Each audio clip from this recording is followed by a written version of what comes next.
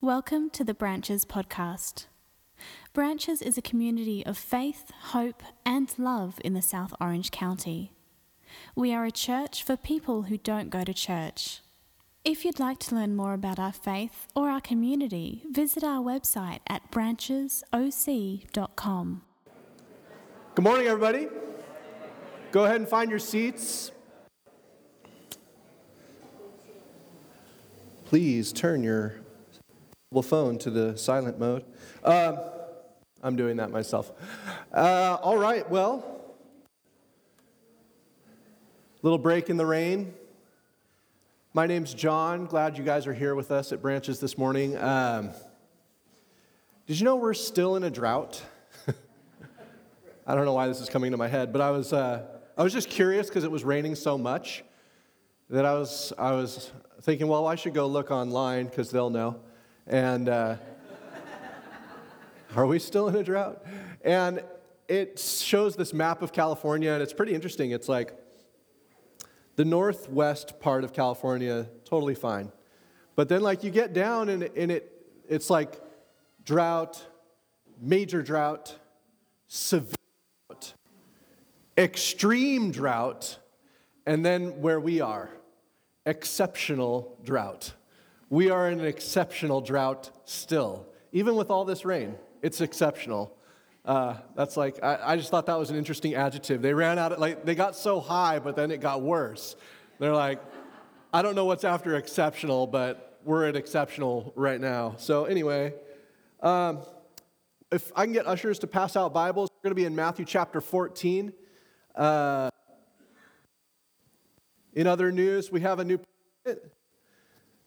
There was a peaceful transfer of power, except for those 95 people that were arrested for breaking of Starbucks and McDonald's, and the hospitalized police officers. So peaceful except for that.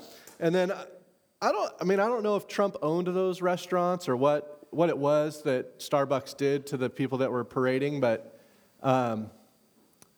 I just thought it was so interesting, like as I watched the footage, it was like these guys in hoodies throwing bricks and breaking windows and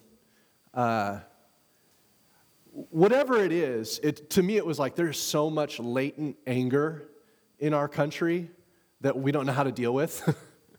And so people are marching and there's like energy and let's just break stuff, you know, and McDonald's, I mean, come on. You know, what did McDonald's do?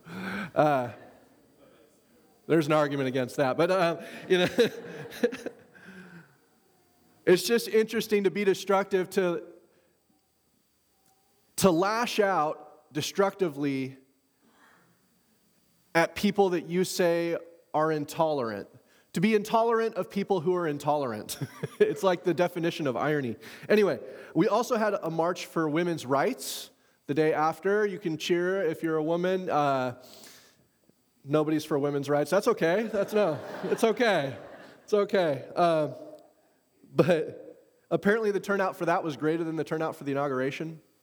Really just interesting things happening in our world right now, and a lot of sides. I wasn't going to say anything about this, but we like to take sides. And I'd say there's not been a time more recently where things have been more polarized, and we want to pick a side and defend that side, and we're on the right side. And I'm just thinking about how Jesus, at the beginning of his ministry with the disciples, he takes them to the other side of the lake, and they meet this man who's possessed, and basically the other side's like, you need to get out of here.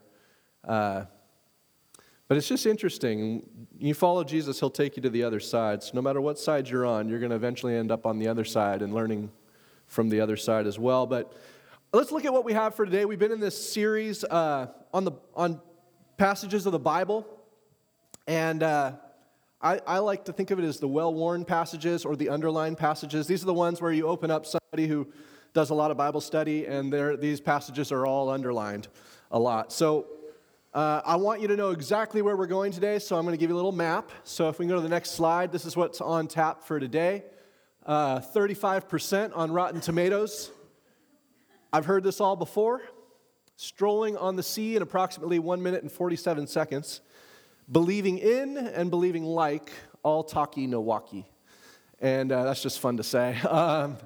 Telling Jesus to go away and abandoning ship. So there's where we're headed. It's going to make sense, I promise. Well, I don't make any promises, but that's where we're headed. So you'll know when I start talking about abandoning ship that we're getting close to the end. So let's go to 35% on Rotten Tomatoes. A movie came out in 2008 called Vantage Point. Maybe some of you saw it. This is old. This is Dennis Quaid, Matthew Fox from Lost, Forrest Whitaker with Sigourney Weaver and William Hurt. It was this, it says at the bottom, a slick, explosive thriller that got 35% on Rotten Tomatoes. But basically, it's about the President of the United States going to speak in Spain at like this anti-terrorism summit. And he gets like blown up. So kind of ironic again there. But what happens is there's this sequence of events, and it goes on for about 15, 20 minutes, and then all of us, and just where you're like starting to get somewhere in the story, it's like, and it rewinds all the way back to the beginning, but now you're going through the same exact story through someone else's eyes. And it's kind of weird because you get all the way to that point again, and then it rewinds. You're like, come on, like where's this thing headed? Like we're about to figure out who did it and why and how and who blew it up, and it starts over and you get another vantage point. It does this like 6 times. So by the end of it, you've either walked out or you're like pulling your hair out like, come on, man, like just finish the story. But the reason why I bring this up, this slick, explosive thriller, is that this next slide here, I've heard it all before. And what I mean by that is I've sat through a lot of sermons. Anybody else sat through at least 300 sermons in their life? Yeah, see? There's some of you in here. 500. Do I have 500? 1,000 sermons. I think I got to be at 1,000 at least. And here's the thing. I've heard it all before. How many of you go to places, go to church, show up here, and you're like, yeah, I remember this message. Or you read a passage of Scripture, you've already made up your mind about what that passage means. And so, I'm going to read a passage this morning, and it's going to be a familiar passage, because these are the underlined ones, these are the well-worn ones. And here's the thing, sometimes they're so familiar, and Boog has talked about this, that familiarity breeds unfamiliarity. Basically, I know this one. You're so familiar with it that actually if I asked you some of the details, you'd be like, I don't know. And that's how it is. I mean, we get so familiar that we actually don't really know what's going on in it. So what I'm going to do is I'm going to read this passage to you, and then we're going to look at it from 3 different vantage points. We're going to rewind and go back through it again, but only 3 times, okay? And I promise it won't take 20 minutes each. Okay, so let's now go to the story of Jesus strolling on the sea. It's going to take approximately 1 minute and 47 seconds. Hang in there with me. Comes from Matthew 14, verses 22 through 36. And I'm just going to read it right here. Immediately, Jesus, this is the he that they're talking about here, made the disciples get into the boat and go on ahead to the other side. Again, there you have the sides again. I love that. While he dismissed the crowds. This is coming right after he just fed 5,000 people with a sack lunch, basically. And after he had dismissed the crowds, he went up the mountain by himself to pray. He was probably doing this because his cousin had just been beheaded, and he hadn't had time to really be on his own yet, and was trying to just spend some time in prayer. When evening came, he was there alone, but by this time the boat, battered by the waves, was far from the land, for the wind was against them. So early in the morning, like you do, he came walking toward them on the water, on the sea. But when the disciples saw him walking on the sea, they were terrified, saying, insert your best expletive right here, 4-letter word, but it's the Bible, so it is a ghost. Behold. Language would be different today, is my guess. And they cried out in fear, but immediately Jesus spoke to them and said, take heart, it is I, do not be afraid. Again, language is a barrier here for us. I'm not sure that would be super helpful to anybody at that time. But, in Jesus' day, this was the way they talked. So, next slide. Peter answered him, Lord, if it is you, command me to come to you on the water. He said, come. So Peter got out of the boat, started walking on the water, and came toward Jesus. But when he noticed the strong wind, we'll come back to that, he became frightened and began to sink. He cried out, Lord, save me. Jesus immediately reached out his hand and caught him, saying to him, you of little faith, why did you doubt? When they got into the boat, the wind ceased, and those in the boat worshiped him, saying, truly you are the Son of God. Next slide. When they had crossed over, they came to the land at Gennesaret. After the people of that place recognized him, they sent word throughout the whole region and brought all who were sick to him, and begged him that they might touch even the fringe of his cloak. And all who touched it were healed. Okay, so a lot going on in this passage. Again, we're going to look at it from three different vantage points. From one vantage point, it could be the story of Jesus walking on the water, Jesus strolling on the sea. But that only captures part of the story. It could be the story of Peter getting out of the boat and walking on the water. That also only captures part of the story. It could also be a story about the disciples staying in the boat and worshiping Jesus. There are a number of different titles we can give to the passage, but we're going to look at three that I think if we look at all three, maybe it'll help open up the whole thing a little bit more in a new way. So, before I get into the story and the perspectives, I want to say that this story actually feels new to me at this point in my life, and I've heard it for a long time and a large portion of my life. So whether you're hearing it for the first or the 100th or the 1,000th time, my hope is that it will be new to you in some way through one of these perspectives. Walks on water, that whole thing, this is where that idiom comes from. She thinks she walks on water. Right here. This is the story, so a little history on language right there. Here's the thing. I like to think about the scientific implications of this. I'm kind of a nerd about that stuff. But this idea that we only use 12% of our brain power, which has been enough to make it so we can take out a little device and talk to people in China through it. I'm wondering if there's a way to not have to use this thing. That's where my mind starts to go. I know, it's a little weird, but we figured out some pretty amazing things. So I like to think about, if we could just learn more about energy and atoms and all these kinds of things, that we could just kind of walk out there across to the other side where the Marine Institute is.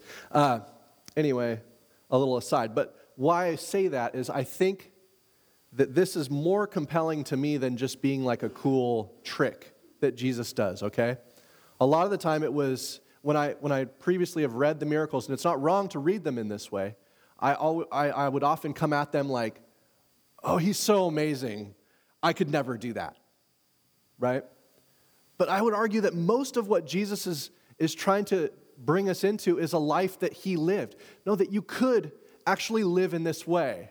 And in another passage, it actually says he intended to pass by them. It's the same story recorded, but it says he intended to pass by them, but they kind of spotted him, right? And I'm thinking, well, maybe he wanted to get by them because he's they're not ready for this, This level of humanity they're not actually ready for. The things that they don't even know how amazing this world could be if they just believed, right? So I just wonder, just think about that. I think Jesus is kind of showing Peter and the other disciples that, hey, this is just the beginning of the possibilities. This is just the beginning. But you guys haven't even figured out how to stop killing each other, so we're not going to get to the whole walking on water thing yet. But let's look at the first perspective. Jesus, and this is Jesus' perspective, and I'm going to what I want to talk about is believing in and believing okay? That could be the sermon right there, and we could close in prayer, but I'm going to try and tease it out a little bit more. So here's what I mean by that. After spending the better part of the evening in prayer, he kind of straightens himself up, as my guess, and he looks out and he sees the disciples, because the Sea of Galilee is really a lake. It's just a lake. And so he's looking out on it, and I'm thinking, I've been out at, Lake Mead or Lake Shasta and these places, and you could see boats, pretty far away. and especially like a little rowboat, a fishing boat that they're just like at the oars. And it's, in boats, if it's not a big enough boat or a strong enough boat, that when the chop comes up, especially on Mead, if you've ever been on Lake Mead when the wind comes up and there's like 3-foot swells and you're in a little tiny ski boat, you do not want to be out there, and you're kind of thinking, this thing's going under. And I can just imagine someone's hiked up to a peak and they're like, look at that ski boat. It's never going to make it. And so I wonder about Jesus, but he just sets out on foot across the water, like you do. And he catches up with the disciples. But here's the thing, he moves about the world in a different way. And I would say, yes, he does move about the world in a different way, emotionally and spiritually and with faith. But he moves about in a physical way differently as well, would you agree? It was evening, and the disciples were gathered together, and the doors were locked for fear of the Jews. This comes in John. And then Jesus all of a sudden stands in their midst. There's times when the crowds pressed in on him, but in order to try and kill him, and it just says he slipped through the crowd and he was gone. There's some way that Jesus moves about the world that we don't quite understand. There was this time where he was starving, and he sends the disciples to go get food, and they come back, and they're like, you should eat something. He says, I have food you don't know about. What? Did you give him something to eat? I can give him something to eat. And so his physicality is even different in a way. But my argument is that he's fully human. We're made in his image. I only wonder when he says, I am the way, I am the truth, I am the life, that he is saying, this is how the dance looks. I am showing you what it looks like to be human. Fully human. Bearing the image of God. So, Jesus' perspectives, the disciples spot Jesus, they think he's a ghost. Just a quick side note, the sea in Jesus' day represented chaos, the dark, the deep. In the beginning of Genesis, the poet writes, the world was dark and formless and void, and there was a darkness over the face of the deep, and the Spirit of God hovered over it. And it's this sense that in their day, the water was a dangerous, scary, unknown, mystical place that you didn't want to be in, right? So for Jesus to be sort of standing on top of it is a big deal. Huge deal. You might see like a stand-up paddleboarder, but that's not the same thing. And he says, take courage, it is I, or guys, hey, mellow out, it's cool. If it were like he were talking to some Dana Point fishermen, he'd be like, guys, it's cool. It's going to be okay. And I think if I was in Jesus' position, and this is why I'm not the Messiah, I would have messed with them for sure. I would have totally messed with the disciples. But he doesn't. He goes straight to their fear in order to relieve it. And I would just say he sees us at our core, Jesus does, and then he sees that fear, and then he wants to relieve it. But then one disciple makes an odd request. I would argue this is an odd request because in the other account of this story, it was that he intended to pass by, because I think in his mind he's thinking they're not ready for this. But one disciple says, hey, if it is you, tell me to come to you on the water. And I think Jesus is like, whoa, really? I mean, he says come, one word, but I think if I'm understanding the context of the passage, I think Jesus is kind of more thinking, yeah, like it's on. This guy thinks he can do it. He believes like I believe. Yeah. And I don't know, we don't have documentation, so we're away from the text here, but my hunch is like Jesus is cheering as Peter is walking. That's my hunch. And I don't know what the disciples are doing. We're going to get to that in their perspective. But if I'm coming from Jesus' perspective and I've got a disciple walking toward me on the water, I'm thinking, yes, that's what I'm talking about. That's what I'm talking about right there. We'll get to the other disciples in the boat, but oh man, I just think Jesus isn't trying to give an object lesson about how he's so much greater than we are. If anything, the verses you read about him is he humbled himself. He made himself lower. He came down. All these sorts of things. It wasn't that he said, yeah, sure, Peter, and he gave like a side look to the guys in the boat like, watch this, and he gets out and Peter just sinks, right? Like, Peter, you can't be like me. I'm the Messiah. No. Stay in the boat and worship me, okay? No. He invites Peter into the life that he's living, right? Into his reality. Even though, from our perspective, and we'll get to it, it's impossible, right? It's impossible. So Jesus moved about the world in a different way. And I would argue he wakes up every morning believing things. I never really thought about this until recently, but Jesus believed things, right? Like we believe things. And I would argue that we get so caught up in believing in Jesus that we forget to believe like Jesus.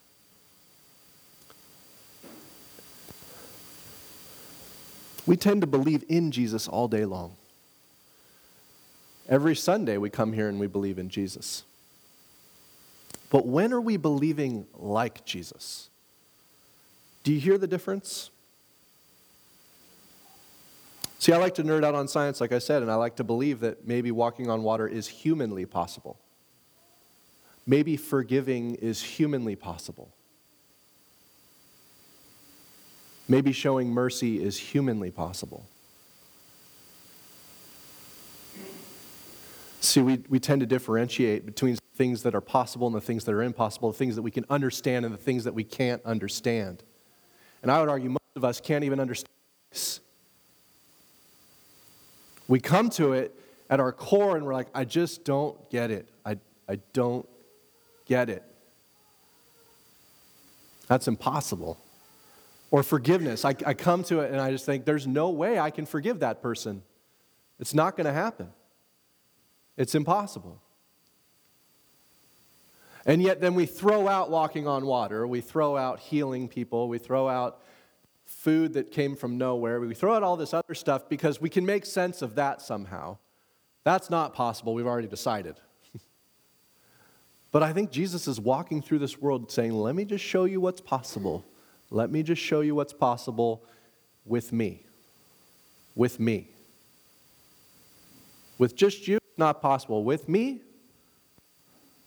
there's at one point where he says, it's easier for a camel to pass through the eye of a needle than it is for a rich man to enter the kingdom of heaven. What's he saying there? He's saying it's easier for a camel to pass through the eye of a needle than for a rich person to enter the kingdom of heaven. That's what he's saying.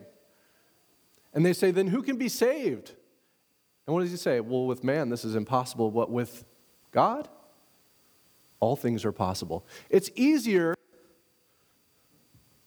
for something that we see as impossible than for something that we would say is possible. Oh, it's possible for a rich man to enter the kingdom of heaven. That's possible. I can see that.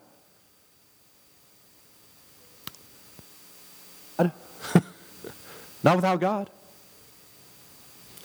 Peter cries out. Once again, Jesus, being the bigger man than I am, reaches down, saves Peter, doesn't reprimand him in the middle of his failure, like, no, hey, man. This is like how I would be with my girls, Hey, can you put it down,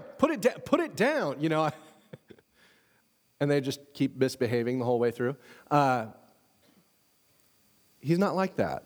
He's just kind of like, oh, why did you doubt? You were there. You were right there. And then it says the disciples, he gets in the boat, the wind is gone, and the disciples make this sort of obvious statement, like, you certainly are the Son of God. And then they arrive at the other side. So, where are you in the story from Jesus' perspective? Are you in the boat? At the oars? Against a contrary wind? Are you, like Peter, itching to get out of the boat? and do what Jesus is doing? It's just interesting to think about. We can do all things through Christ, that idea. With man, this is impossible. And when I take that verse and I say we can do all things through Christ, it's pulled out of context, but I really believe that there is this way of moving through the world where just reconciliation is possible. Maybe that hate could be driven out. Maybe we could forgive a little bit more and love a little bit more. Let's get to the disciples, rewinding back to the story, the beginning of the story. They're in the boat. They're struggling all night at the oars.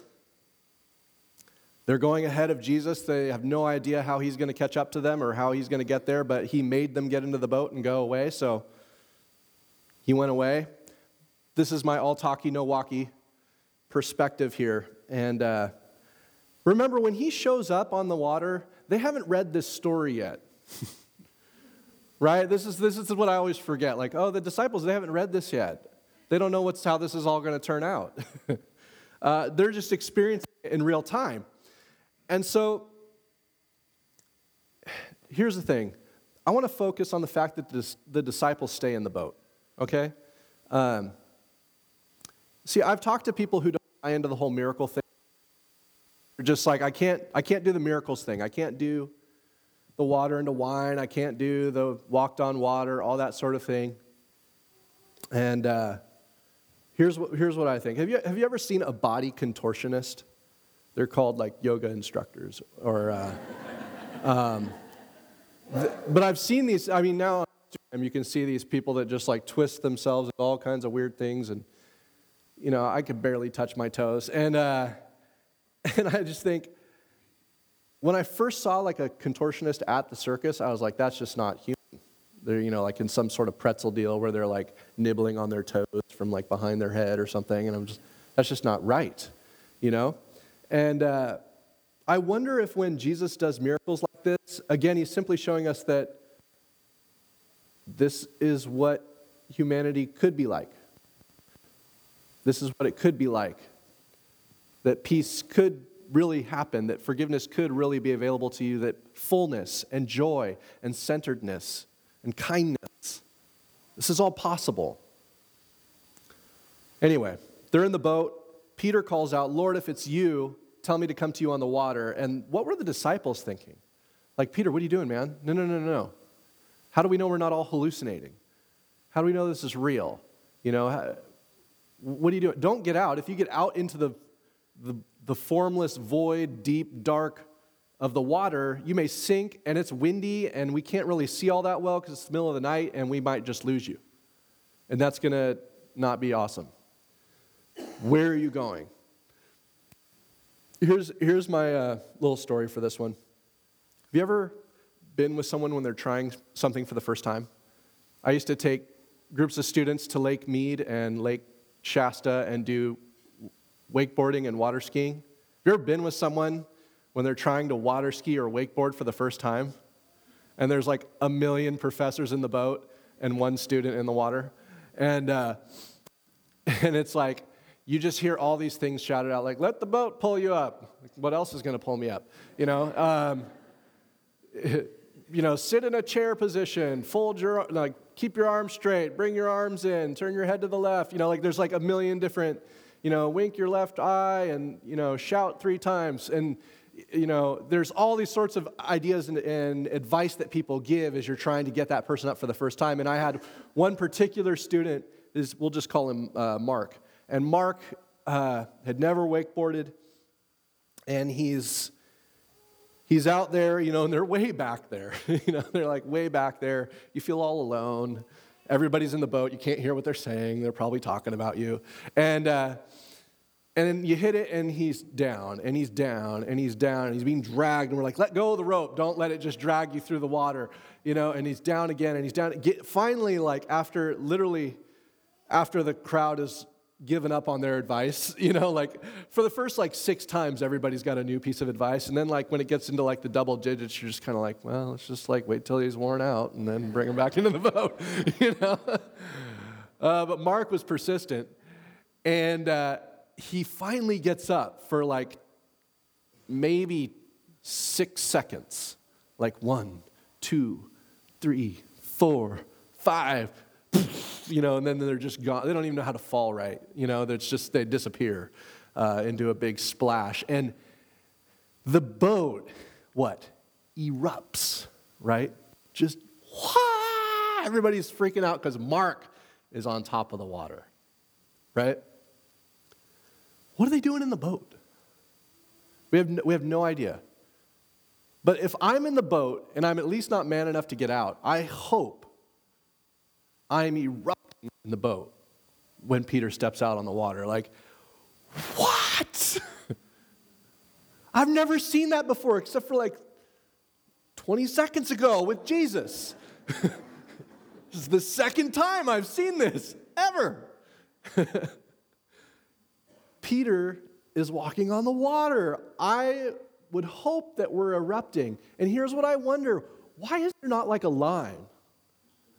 Like there's a line when you're wakeboarding and surfing behind the boat and skiing. It's like, I'm up next. There's like the eager people that are like, there's the other people that are like, I'll wait my turn.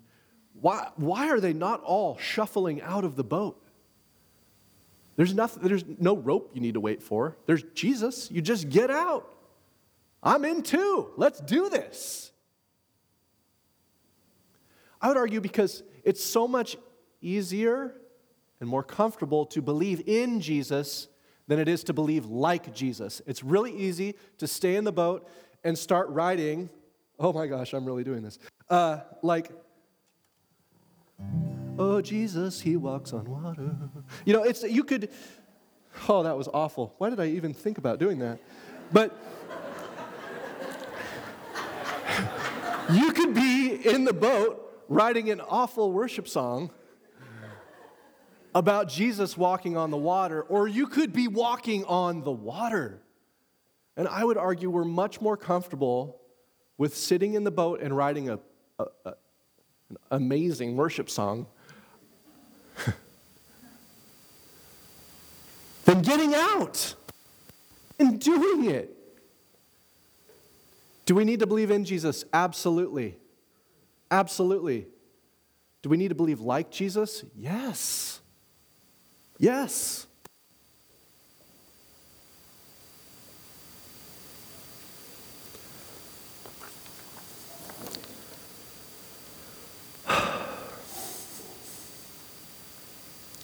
At the end of it, they say what?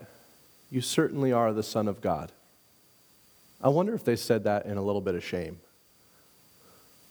Like, you certainly are the Son of God. The feeding of the 5,000 with 2 fish and 5 loaves of bread wasn't enough for you. Turning water into wine wasn't enough for you. But now he's standing on the face of the deep. They're just constantly running up against things that they're like, is he more powerful than this? Is he more powerful than that? Can he overcome this? Even the wind and the waves obey this guy. Some people, it just takes longer. It takes longer.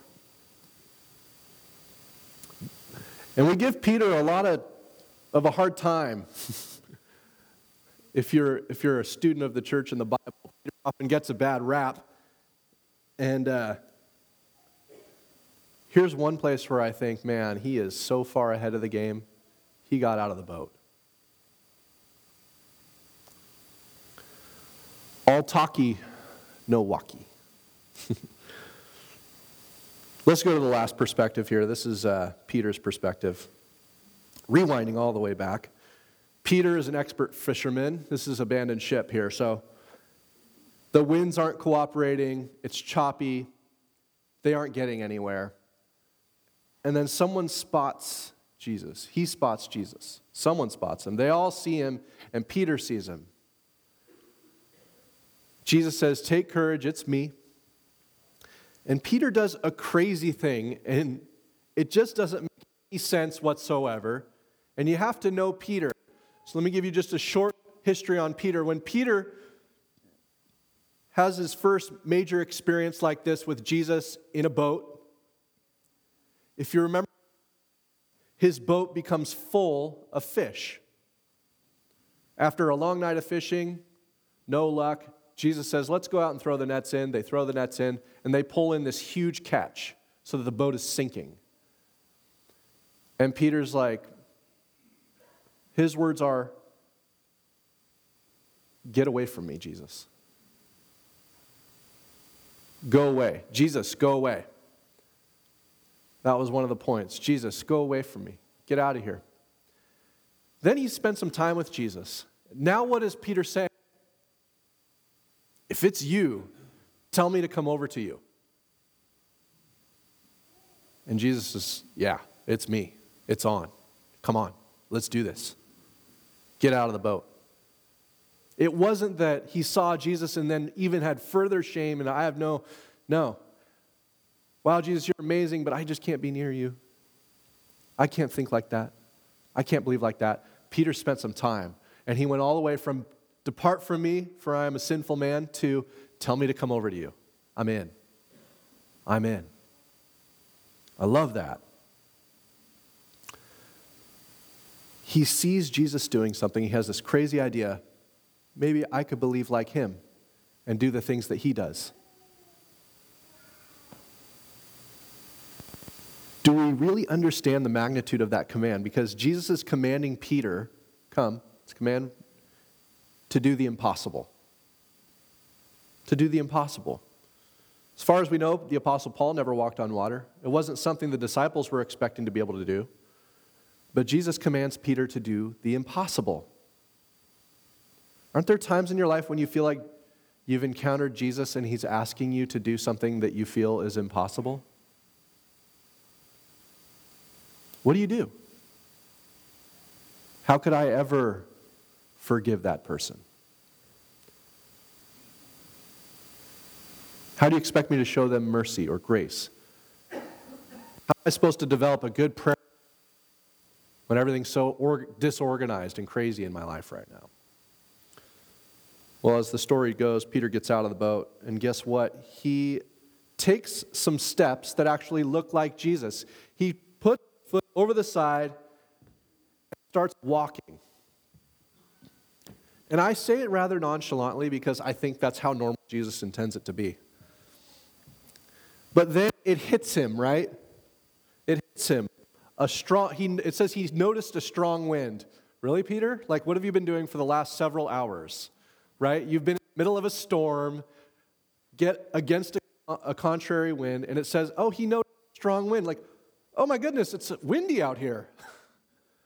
Right? Like, I've heard this story so many times, but if you just think about what's being written here, Peter noticed that it was windy all of a sudden. In many of the translations I read, it says he saw the wind. When was the last time you saw wind? We don't see wind, right? Other translations added in the waves, right? Waves is not in there, but they want to make sense out of it. So I actually think they misinterpret that word saw, and I like our translations because it says he noticed a strong wind. And this is what I'm trying to say here. Sometimes we're moving about life the way Jesus would move about life, and then all of a sudden it hits us. This is impossible. I think that there's that great sermon called The Matrix. It was back in 1999, and it's an old movie now, almost 20 years old. And in that movie, there's an alternate world where your mind kind of makes things real or not real. And the main character, Neo, has a guide, Orpheus, who says you need to free your mind, let go of the fear, let go of the doubt. And then he proceeds to run from the top of one giant skyscraper and jump like 50 yards across to the top of the other one. And Neo is there, he's free your mind, free your mind. And he runs and he jumps and he makes it like 25 yards.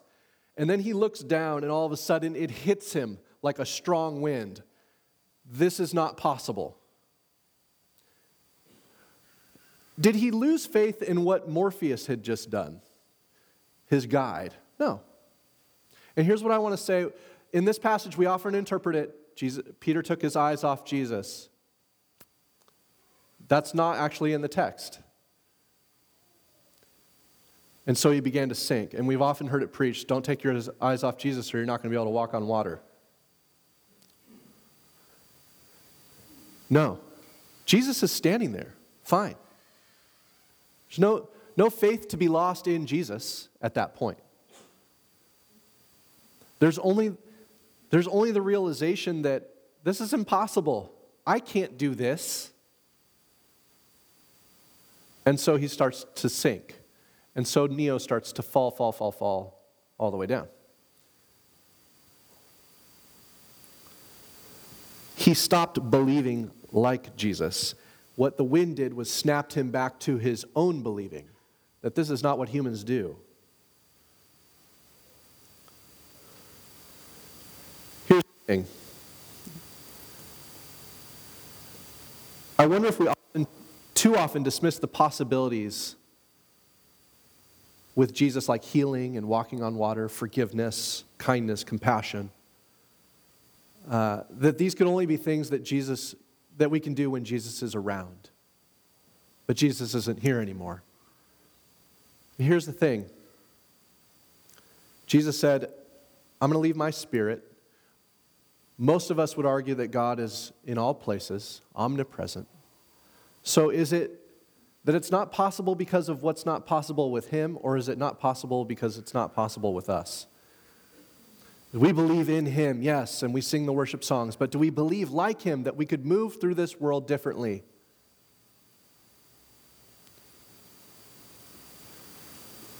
And I'm just going to close with this. Here's the thing. I don't think that this story is about how great Jesus is at walking on water and that we should worship him for that. That can be part of it, certainly. But I'm not sure that that's why they chose to include this story. Like, look at this cool thing he did. Or you would have just said, oh, there was one time when Jesus walked on the water, Peter tried too, but he only got a little ways and then he fell. They teased this story out in so many ways.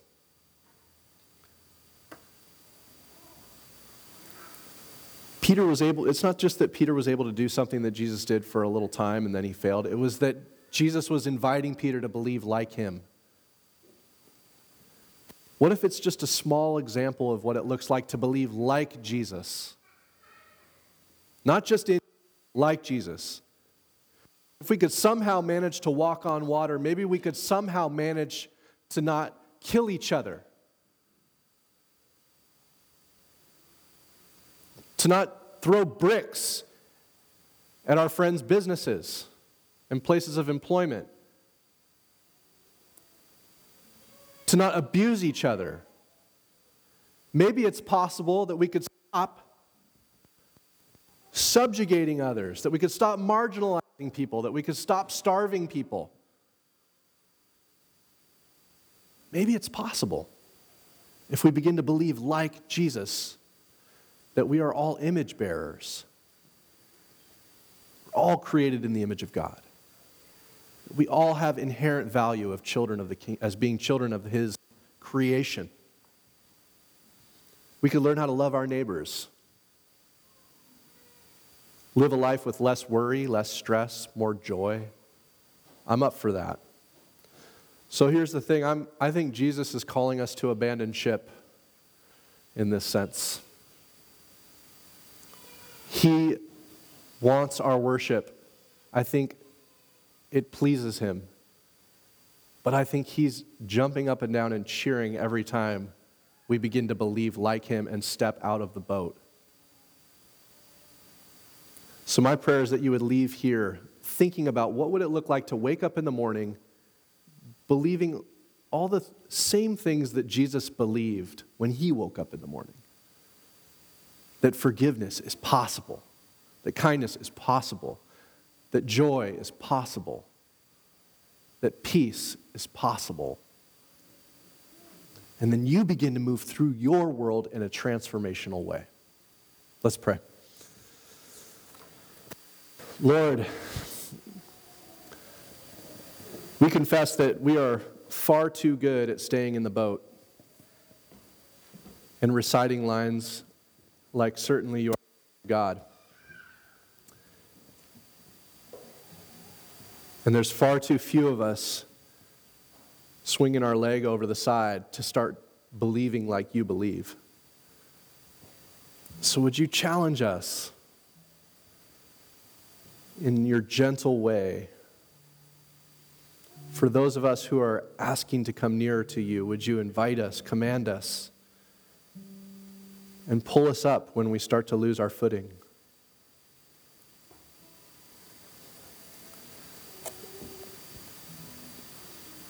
We want to believe like you, Jesus. We believe in you. Give us the courage to believe like you. It's in your name we pray.